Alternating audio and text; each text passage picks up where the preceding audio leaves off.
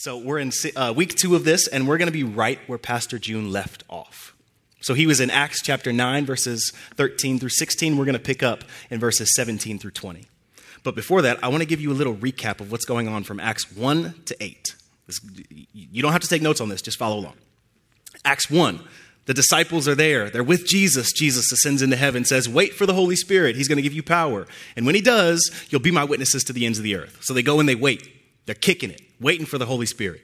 And then the Holy Spirit comes in Acts 2, and they go out. Peter preaches this phenomenal sermon. I mean, this dude delivers a word that 3,000 people respond to.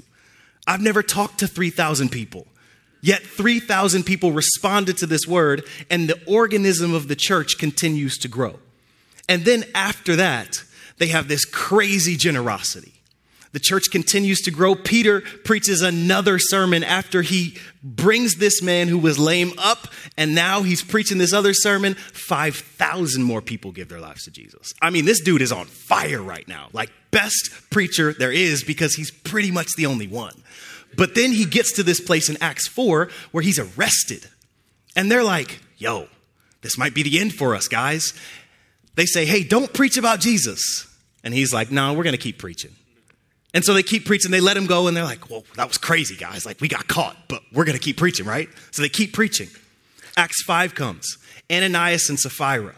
At the end of Acts 4, there's this statement that says the church increased in their generosity. This church was a generous church.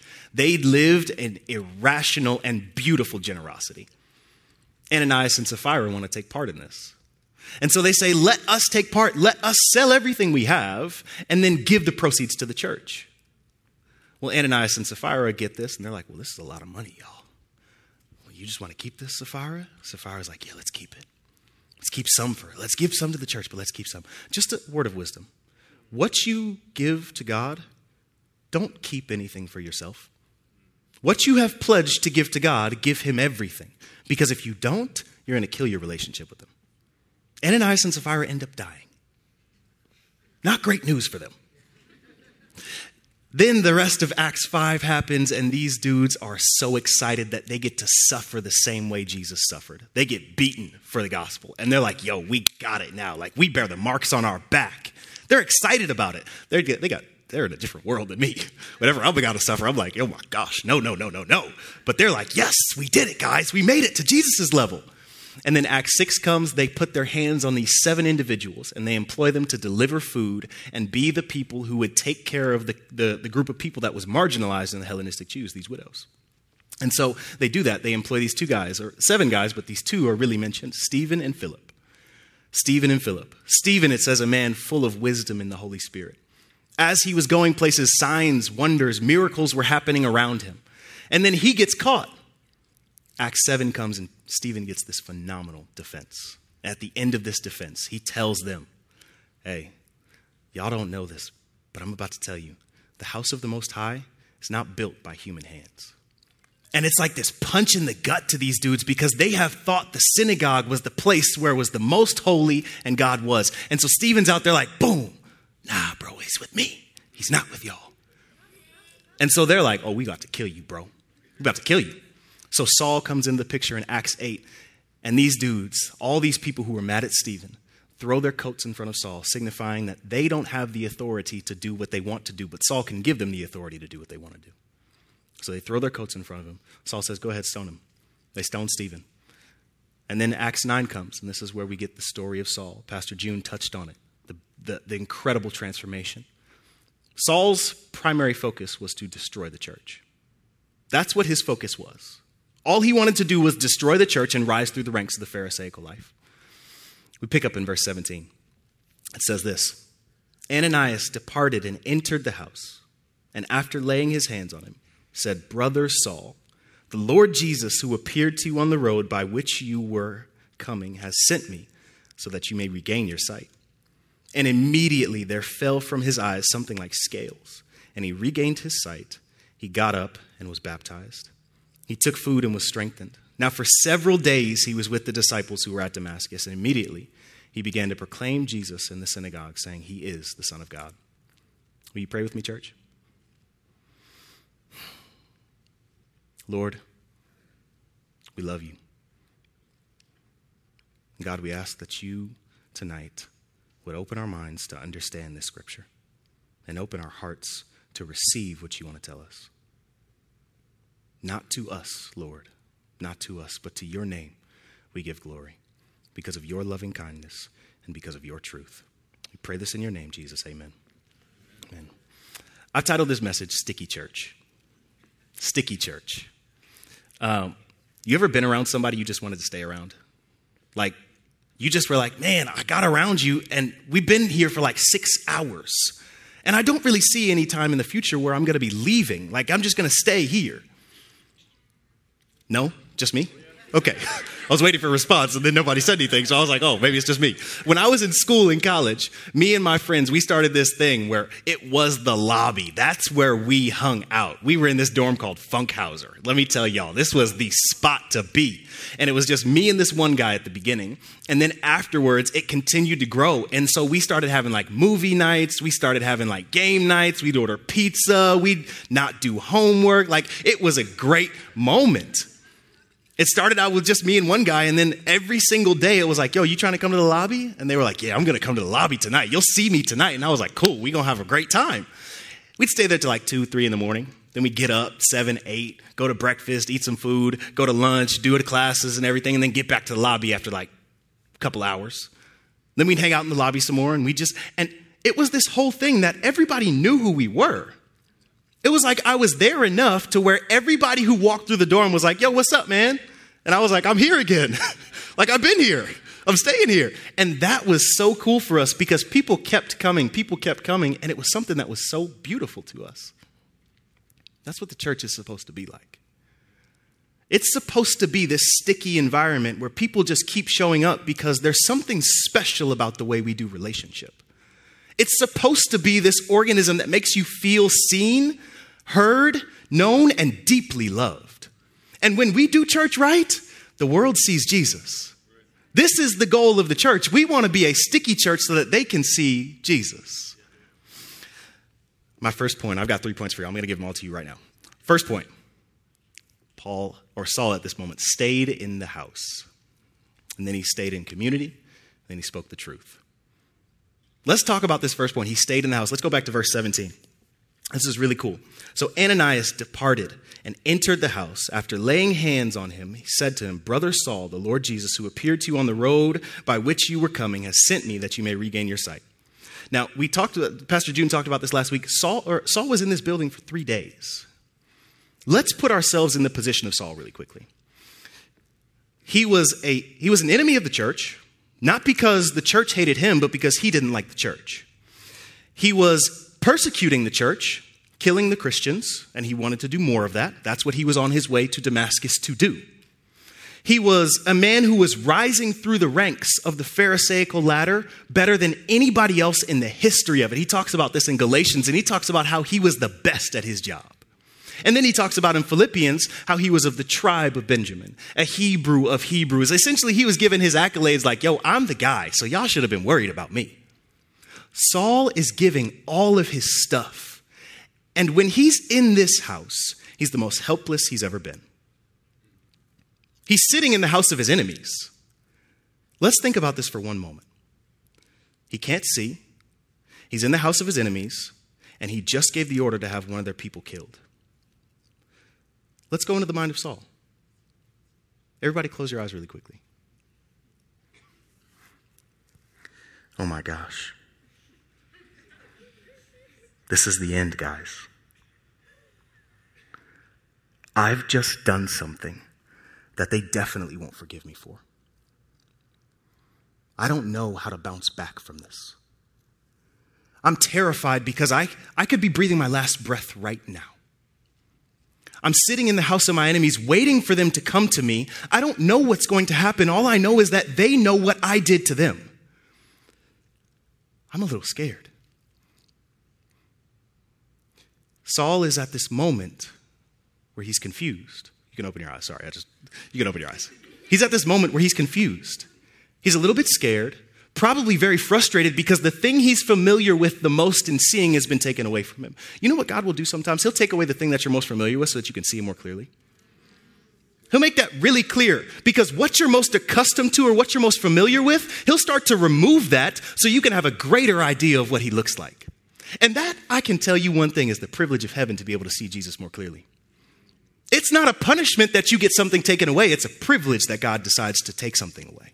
Start considering it like that. Saul is in this moment scared, probably, because he's thinking, they know what I did.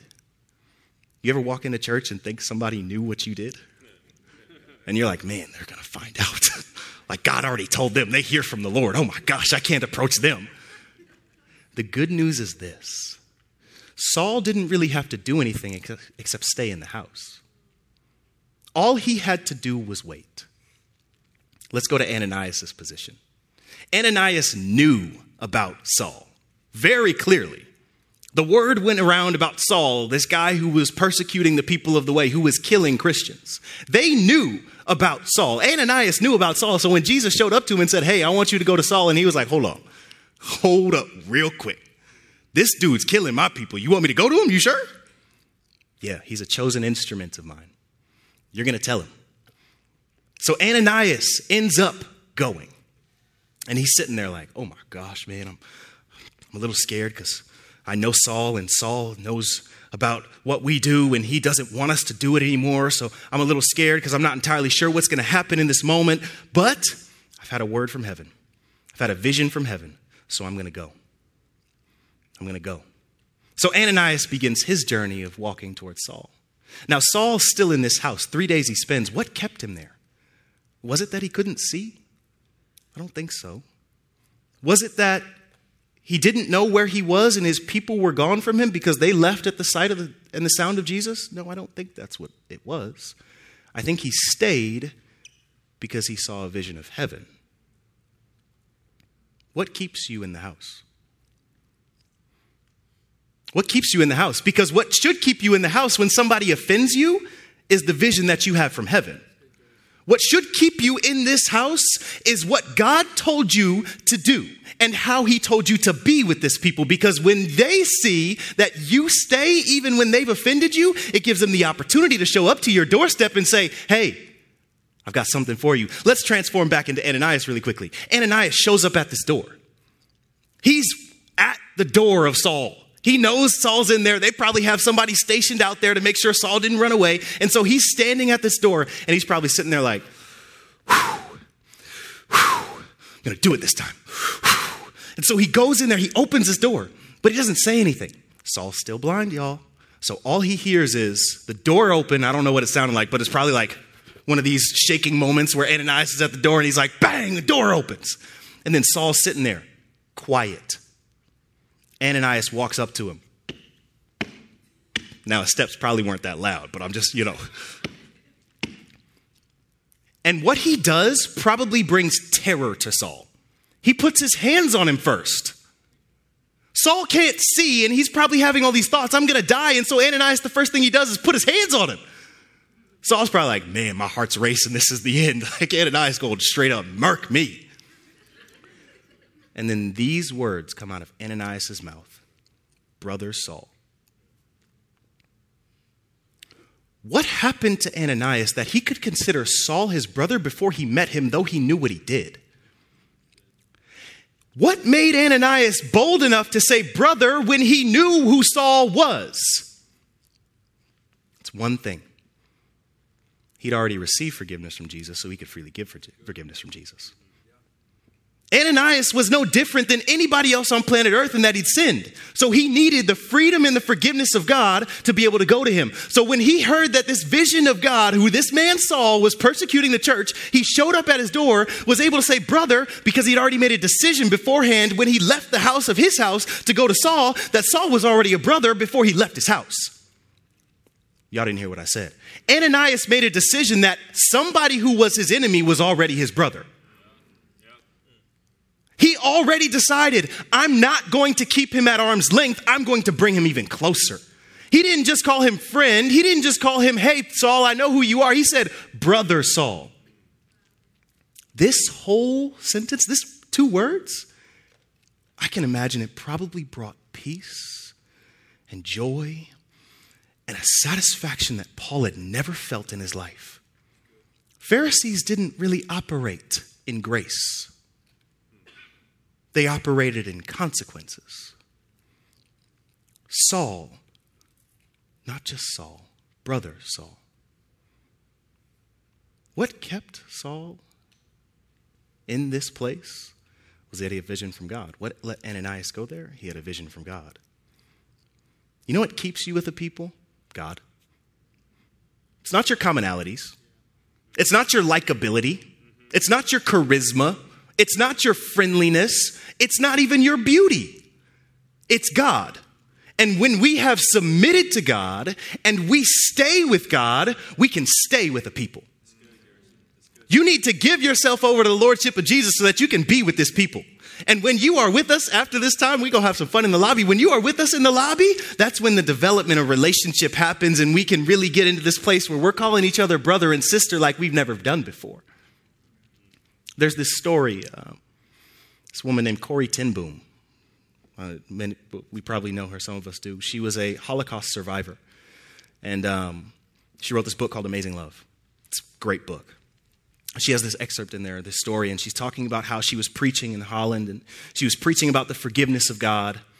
And the next thing you know, she's done preaching, and this guy comes walking towards her. The custom was that everybody walked away, but this guy comes walking towards her. And she's sitting there, and the closer he gets, the more she recognizes him. Now, he doesn't know who she is, but she recognizes him. And she realizes that he was from the concentration camp I was in. And so he gets closer. He says, great message. You know, the forgiveness of God is something that really special. And you know, God forgives everybody, right? And she's sitting there just shocked because she cannot believe this man who was at this concentration camp she was in where she was going to die is now sitting in front of her. And so she's like, she's processing in her head. She feels the pain. She doesn't know how to respond. And so he's sitting there talking and she's like, well, what do I do? What do I do? He says, now God forgives, right? Will you forgive me? He doesn't know who she is, but she knows who he is. And she says it feels like hours that she's sitting there. His hand is out. He's waiting for a handshake in return. And she says, I can't preach about the forgiveness of God and not live it. So what she does is she sticks out her hand, grabs this man by the hand, and then you know what words come out of her mouth? Brother, I forgive you. Now, this was a man who had seen her at her lowest, at her worst, who had embarrassed her, abused her, who was really on the verge of killing her and did kill her sister. And she's sitting there. And what she describes is this. She says, I have never felt the forgiveness and the love of God more so than I did in this moment. Because when I reached out my hand to shake his and say, brother, I forgive you, the forgiveness and the love of God washed over me. You want to know what makes a sticky church? A forgiving church. If you want to be a sticky church, we need to forgive those who have hurt us consistently, because I've got a news for you. If you haven't heard it before, people will hurt you. Even Christians will hurt you. So what do we need to be a sticky church? Forgiveness. Consistent forgiveness, where I'm going to people that I have wronged and saying, hey, I'm sorry. I didn't mean to do that. That was out of character, and will you forgive me? It might be difficult. It might be uncomfortable, but we need to swallow our pride and live a forgiving life. Makes a forgiving church. A sticky church is a forgiving church. I think what allowed Saul to stay in this community was the forgiveness that he received, because he wasn't accustomed to that. He was a Pharisee. Pharisees live lives that are rules, not grace. And so when he experienced this grace from this man he didn't know, though he knew that this was an enemy, it changed his whole world. So in verse 19, it says this. It says, and he took food and was strengthened. Now for several days he was with the disciples who were at Damascus. For several days he was with them. He stayed in community. It's only been like a couple days since he's been out killing people, and now he's in the community. I think two things happened. One, The word of Ananias was strong enough to where it allowed this man Saul to enter in and say, he's with me. But then 2, I think Saul's willingness to be with them allowed him to stay with them. Saul was looking for something he hadn't experienced in the Pharisaical life. Now, Saul grew up actually a son of a Pharisee. He grew up where his dad knew the law. He probably taught it to him at a very young age. And so Saul lived a life of Pharisees or Pharisaical life for the better part of 30 years. We think that he came to Christ between 30 and 36.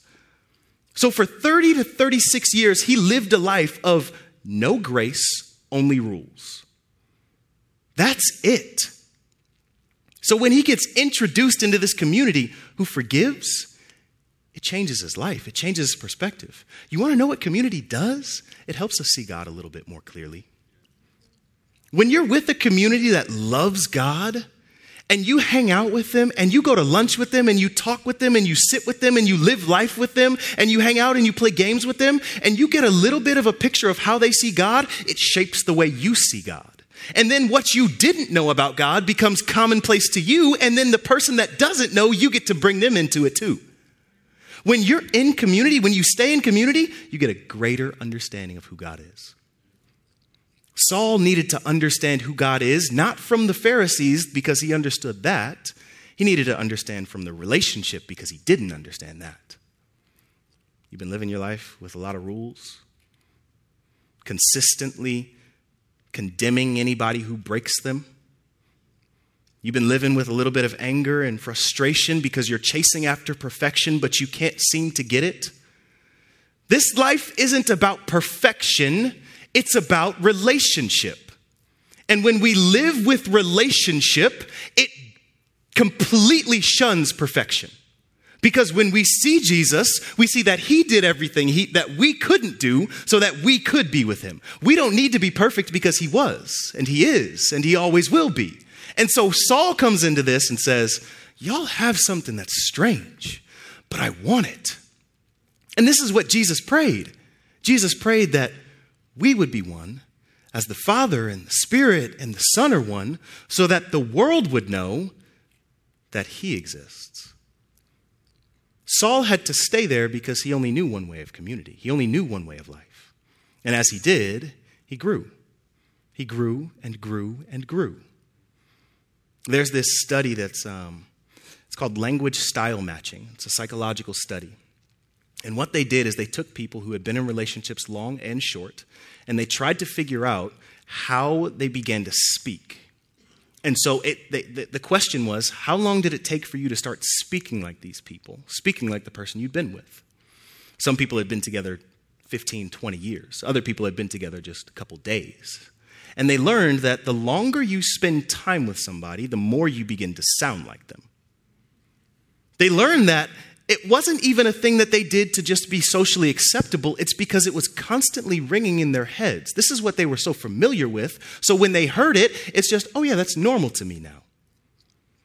As Saul stayed with the disciples, he began to understand who God was a little bit more clearly, but he also understood what it meant to speak like them. He understood what it meant to speak like them now because he had been with them for some time.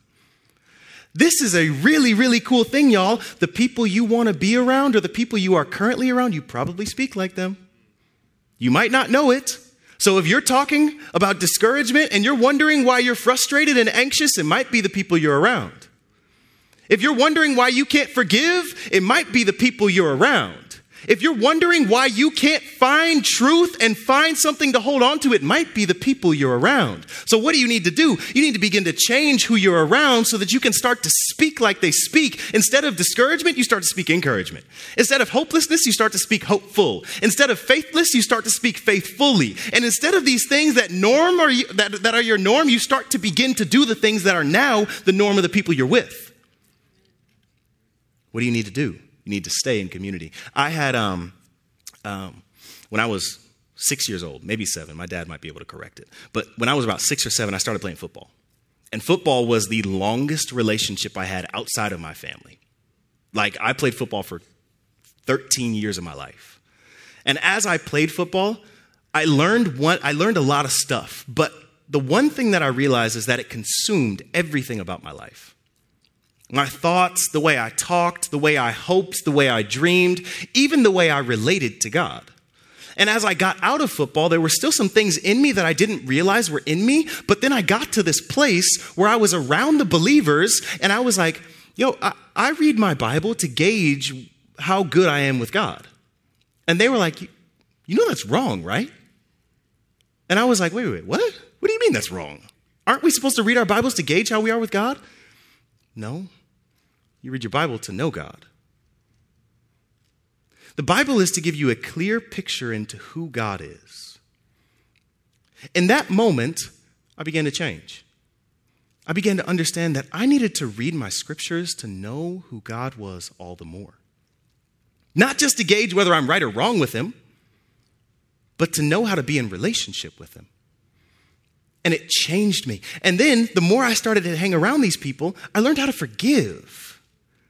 Because I didn't know how to before. I was a very angry, bitter person because I didn't get my dreams. I was in college. I was playing football. I loved it. And then a semester later, I felt like the love was stripped out of me. And I was like, whoa, what is this? I played this for 13 years. I don't know what to do. And I was asking my dad, I said, Dad, what do I do? He said, if you stop playing, I don't care. I said, I'm done. I'm done playing this. I don't know what happened, but I don't want to play this anymore.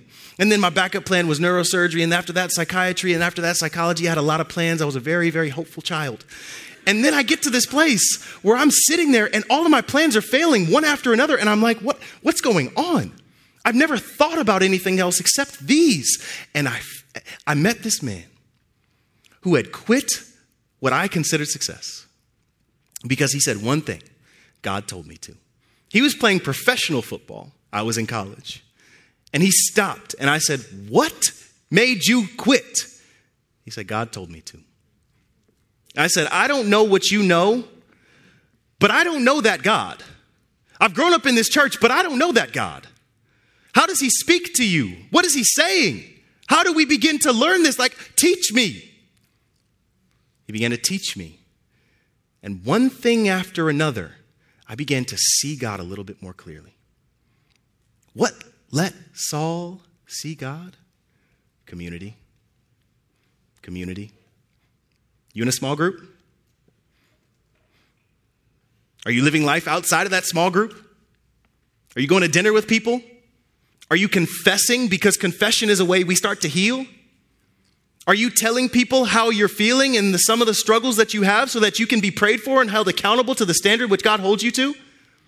Are you beginning to live the Christian life in the community, the Christian community that God has given you? Or are you still a silo saying, I've got this, I don't need anybody else? Because we don't work as silos. We don't work as loners. We don't work in isolation. We work together. God has told us so many times in so many ways, you can't do this alone.